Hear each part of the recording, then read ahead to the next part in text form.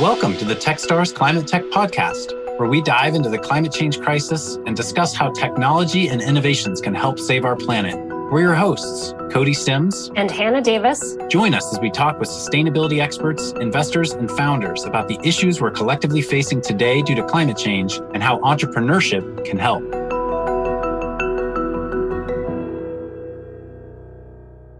Tenzin, I'm really thrilled to have you on our Techstars Climate Tech podcast today as we talk about the societal implications of climate change, including critical issues like environmental justice, climate adaptation, and climate migration, and really contemplate how entrepreneurs should think about these issues.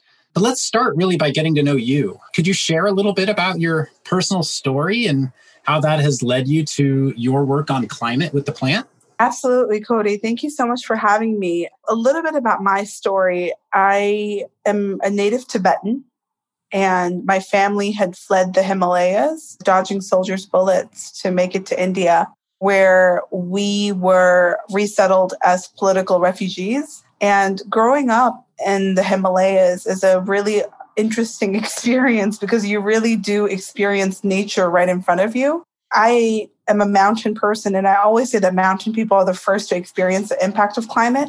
And for me, when I saw the mountains changing literal structures every year, every 5 to 10 years, and even when I would go back after resettling in America, I noticed the changes. And growing up, I didn't have the language for why it was. So oftentimes when people don't have information, or in the absence of information, people make mythologies and create stories. So I would hear stories about how certain gods are not happy with us, and so therefore they're unleashing their wrath. But I knew something wasn't quite right with that story. And so when I came to the States and I learned the term climate change in geography class, I was like, that is what's happening in those mountains. That's what's happening in our waters. That's what's happening there. And it's interesting how sometimes the pedagogical framework is not there for the people who experience the impact. So I made it my life's work to really understand refugee issues, migration, and climate at the bedrock of it. And since then, I've been working on this issue of climate solutions and developing climate solutions. That's incredible. Given your incredible story and personal history, I'd love to start a little bit with the issue of climate migration. You just encapsulated that in your story. This is why climate change matters most. It's a most tangible environmental justice issue we face because it really is so extreme. I've read that today, roughly 1% of the world's landmass is in what's known as an extremely inhospitable zone. Think like the Sahara Desert, et cetera, like places that you can't live. It's very hard to live. But that over the next 50 years, as the planet continues to heat up at unprecedented speed, estimates are saying that those inhospitable zones are expected to expand to cover roughly 20% of the planet's land surface by 2070. So in just 50 years. That's unfathomable. That's an incredibly gut-wrenchingly staggering number. And the amount of pain and suffering that this will engender, I can't even really wrap my head around it, honestly. And to me, it helps remind me like why this work matters. Regardless, we're venture people, innovation people. So obviously we look at the innovation shifts and think about markets changing and this, that, and the other. But the human toll of this issue is so staggering. What I guess I'd love to hear you, first of all, just react to this generally. But also as someone who's lived through a migration, what do you anticipate that a mass migration like this will mean for people when it comes to security, food, shelter, health, both for the migrants as well as those who live in places to where people are migrating? I think you brought up such an important crux of this issue, which is that this is not a science-based issue, it's a human-based issue, and we should look at it that way. I think it is sometimes too stratified in looking at it from like climate change solutions in terms of numbers and data and emissions in the air versus climate change in the justice. I think all climate change is a justice issue. It is a civil rights issue. So when you talk about the numbers of migration, I've been saying this for over a decade, that there will be hundreds of millions of people who will not have a home because of the ways that countries are sinking, essentially. And last year was, Cody, a really important ruling in the United Nations, especially their Human Rights Commission. The ruling is that without robust national and international efforts, the effect of climate change is in receiving many states may expose individuals to violation of their rights. thereby triggering obligations of sending back to be unfathomable. And so this recent ruling that was only a year ago that the United Nations brought is really going to be able to give the credibility of the experience for climate refugees. And we're expecting hundreds of millions. And I think to some extent, that's even an underestimate when we look at the sea level rising. So I wouldn't even be surprised if it was over 1 billion in the next 40 to 50 years. 1 billion people without a home is an international challenge. And this potential landmark ruling is a game changer because it finally gives a step for climate refugees to have their lives be recognized and to be seen as vulnerable and to be able to have opportunities when their countries are submerged in water or when there's extreme drought. So I would like to see, as a solutions-oriented person, is I would love to see more startups and companies develop dignified ways of integrating mass amounts of people. I would love to see dignified ways of policymakers and government officials also recognizing the rights of climate refugees and giving them safe haven, safe prospects. And more importantly, I'd like to see community members accept that this is a reality. Most Americans I talk to have absolutely no idea that there could be 1 billion people who will not have homes in the next 30 years. It's almost as if that's a foreign idea, and I'm talking about spaceships. But I think it's important that we start grounding in this reality because look at where we are today with climate change. It certainly seems not only 1 billion people without homes, but there's also going to be a number of people who can't leave for whatever reason and are left in incredibly difficult and challenging places that either are dealing with sea level rise or are dealing with the inability to produce food locally in a way that they used to do so before, or dealing with lack of water locally.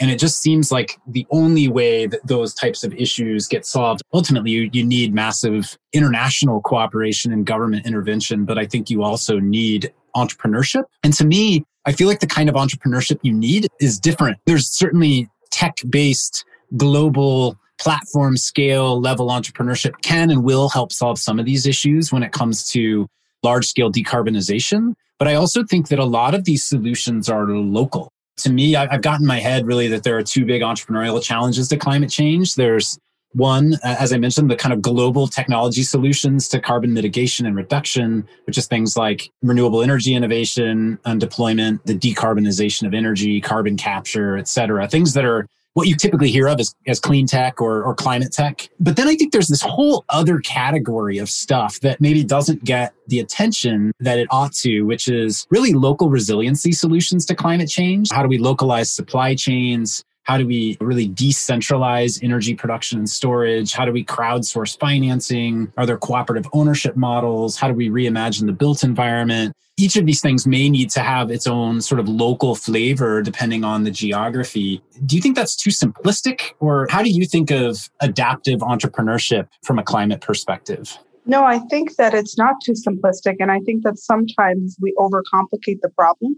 Some of the climate solutions, sometimes I see the technology that will be tens of millions to capture carbon. And then I talk to an indigenous person from the Napa tradition, and they're like, why don't we just plant more soil? And that is carbon capture. So I think that we actually need to go back to the basics with a lot of these solutions. And part of the basics means being local first.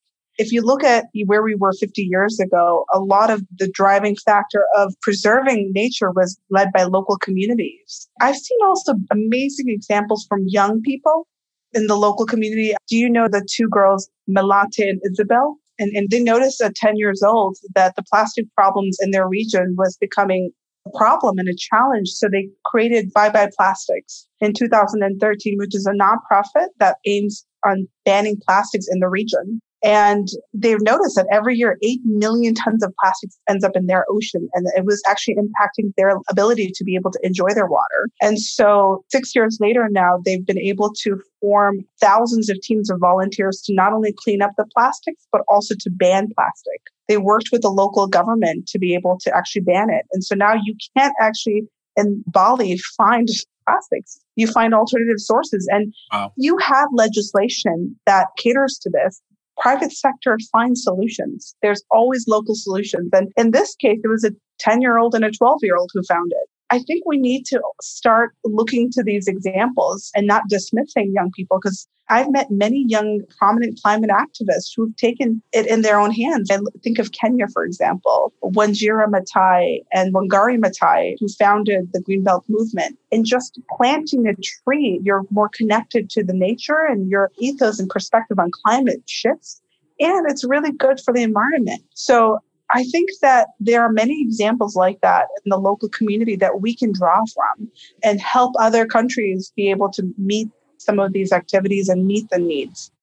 That's so inspiring. And a question I have for you is, assuming the bulk of Techstars listenerships are people I would typically put in more the first camp I mentioned, like people who are coming at it from a sort of a traditional startup perspective, thinking about things from a technology lens first, and thinking about scale, but knowing that there are all these local solutions out there that really just need someone to be an entrepreneur in maybe a different way. Like you mentioned, a local NGO or building a business that has local impact. How can the two come together? If I'm someone who's spent 8 years in software development, building an enterprise SaaS company, and I want to shift into building a solution to help with climate adaptation or climate migration, the problems you and I are talking about today, how should I get smart on those issues if I don't have those lived experiences myself?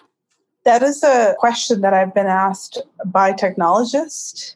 And as someone who grew up in the Bay Area and has lived in Silicon Valley, I will say that it sometimes does concern me when a lot of the folks here who have the technology expertise try to build solutions for problems that they've had absolutely zero experience of. That is sometimes a wavering concern. However, I do think that there are solutions around that. So number one, I would say that even if you've not lived the experience as a child, you can still consciously make the effort to go and learn. You can't ever build a technology without understanding your users or who your community is first. And if you're trying to build around climate, I would say it's more than just picking up a book of Drawdown, for example. It's more than that. It's actually going in and asking yourself, what part of climate, which community do I want to actually have a vested interest in? So that's the number one thing I would say, is to find a community that you can actually go and learn and share with.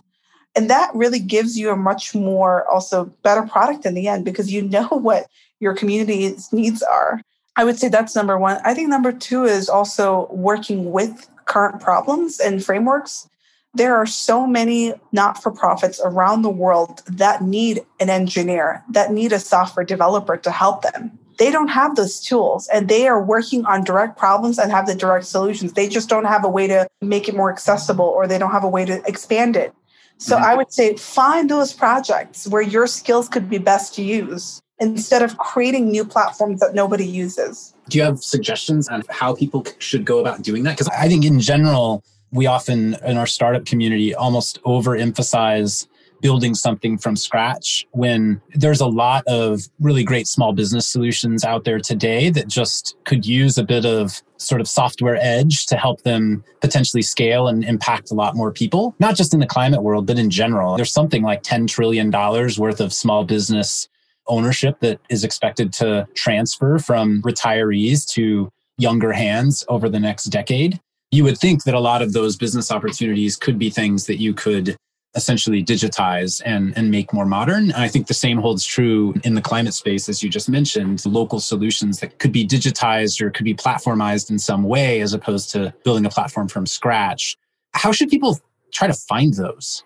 I don't think there are that many platforms that have every single local community work and climate work captured. I think sometimes that could be an issue of pipeline, but we're creating it at the plant. That's one of the programs that we want to create, is for talented technologists, engineers, architects, developers who want to work on very specific based projects in either developing country or global south, have an opportunity to be connected. We're trying to find that. But really, Cody, sometimes it's as easy as just going and traveling to a part of the world that you want to be in, and then learning and talking to local community leaders there, because many times they don't have websites or platforms. And starting by traveling is a good place. Hopefully, we'll all be able to do that again here soon safely, for sure. I know I miss being able to do that. You mentioned the plant. We haven't talked much about it. Do you want to share a little bit about the work you're doing there? The plant is a global home for climate solution. Our mission is to address the most pressing environmental challenges of our time through development, innovation, art, and community. 40% plus of emissions in the air annually is caused by one group of people, and that's developers and development and buildings. Buildings are at the crux of the problem of emissions in the air. And if we can actually find a way to build sustainable buildings that are net zero, we will be able to actually draw down emissions significantly. So the plant is first doing that with buildings. We are building the net zero buildings in Yonkers, 2 of them. And then secondly, we're also putting together and combining the interlinks of climate organizations from around the world to be based out of it. And my theory is simple, Cody. Every movement needs a home. Every movement needs a place to belong. And the plant is the home for climate. So it's a place where if you are a journalist and you have questions about climate, you can come in and talk to the scientist. If you are a foundation and want to learn more about climate, if you're an individual who wants to learn more and teach your child, the plant will be the home for that. The plant will be the area and center for that. So this becomes a fellows or experts in residence home base for people wanting to work on climate innovation. That's correct. That's awesome. I'm curious, given all of your lived experience and given how much you know about both the troubling future that climate change will unleash on humans, life and biodiversity and everything, but also the fact that you're working toward solutions, you're aware of people pushing for local-based change, et cetera. Do you consider yourself generally an optimist or a pessimist? Where do you fall on what the future looks like for all of us? I think a healthy bit of both is the option I would pick. And that's also my temperament and practice as a Buddhist. I also would think that it would be hard to lead any movement or community without being an optimist. No one wants to follow a pessimistic leader. So I think by nature, I do fall more towards a healthy level of optimism. But I say healthy because I think that pessimism is also what has grounded us to be able to come together as a community to say this is a real challenge. What are the solutions we can work on now? So I would say a combination is really the point here, and the middle way is the path. But as far as climate is concerned, I am optimistic. And the reason I am optimistic is despite some of the extreme numbers and the countries that are drowning and people's lives are being wreaked by it, I really do believe that there has been a global shift towards being climate conscious in a way that I never experienced in college or high school. I used to be the one person who talked about climate change when people didn't think it was cool. Or people would tell me, okay, enough, Tenzin, you've said your piece now. Can we move on to other topics? And now it's actually a genuine concern. I have families who tell me that I care about this for my daughter, for my son. This is important to me.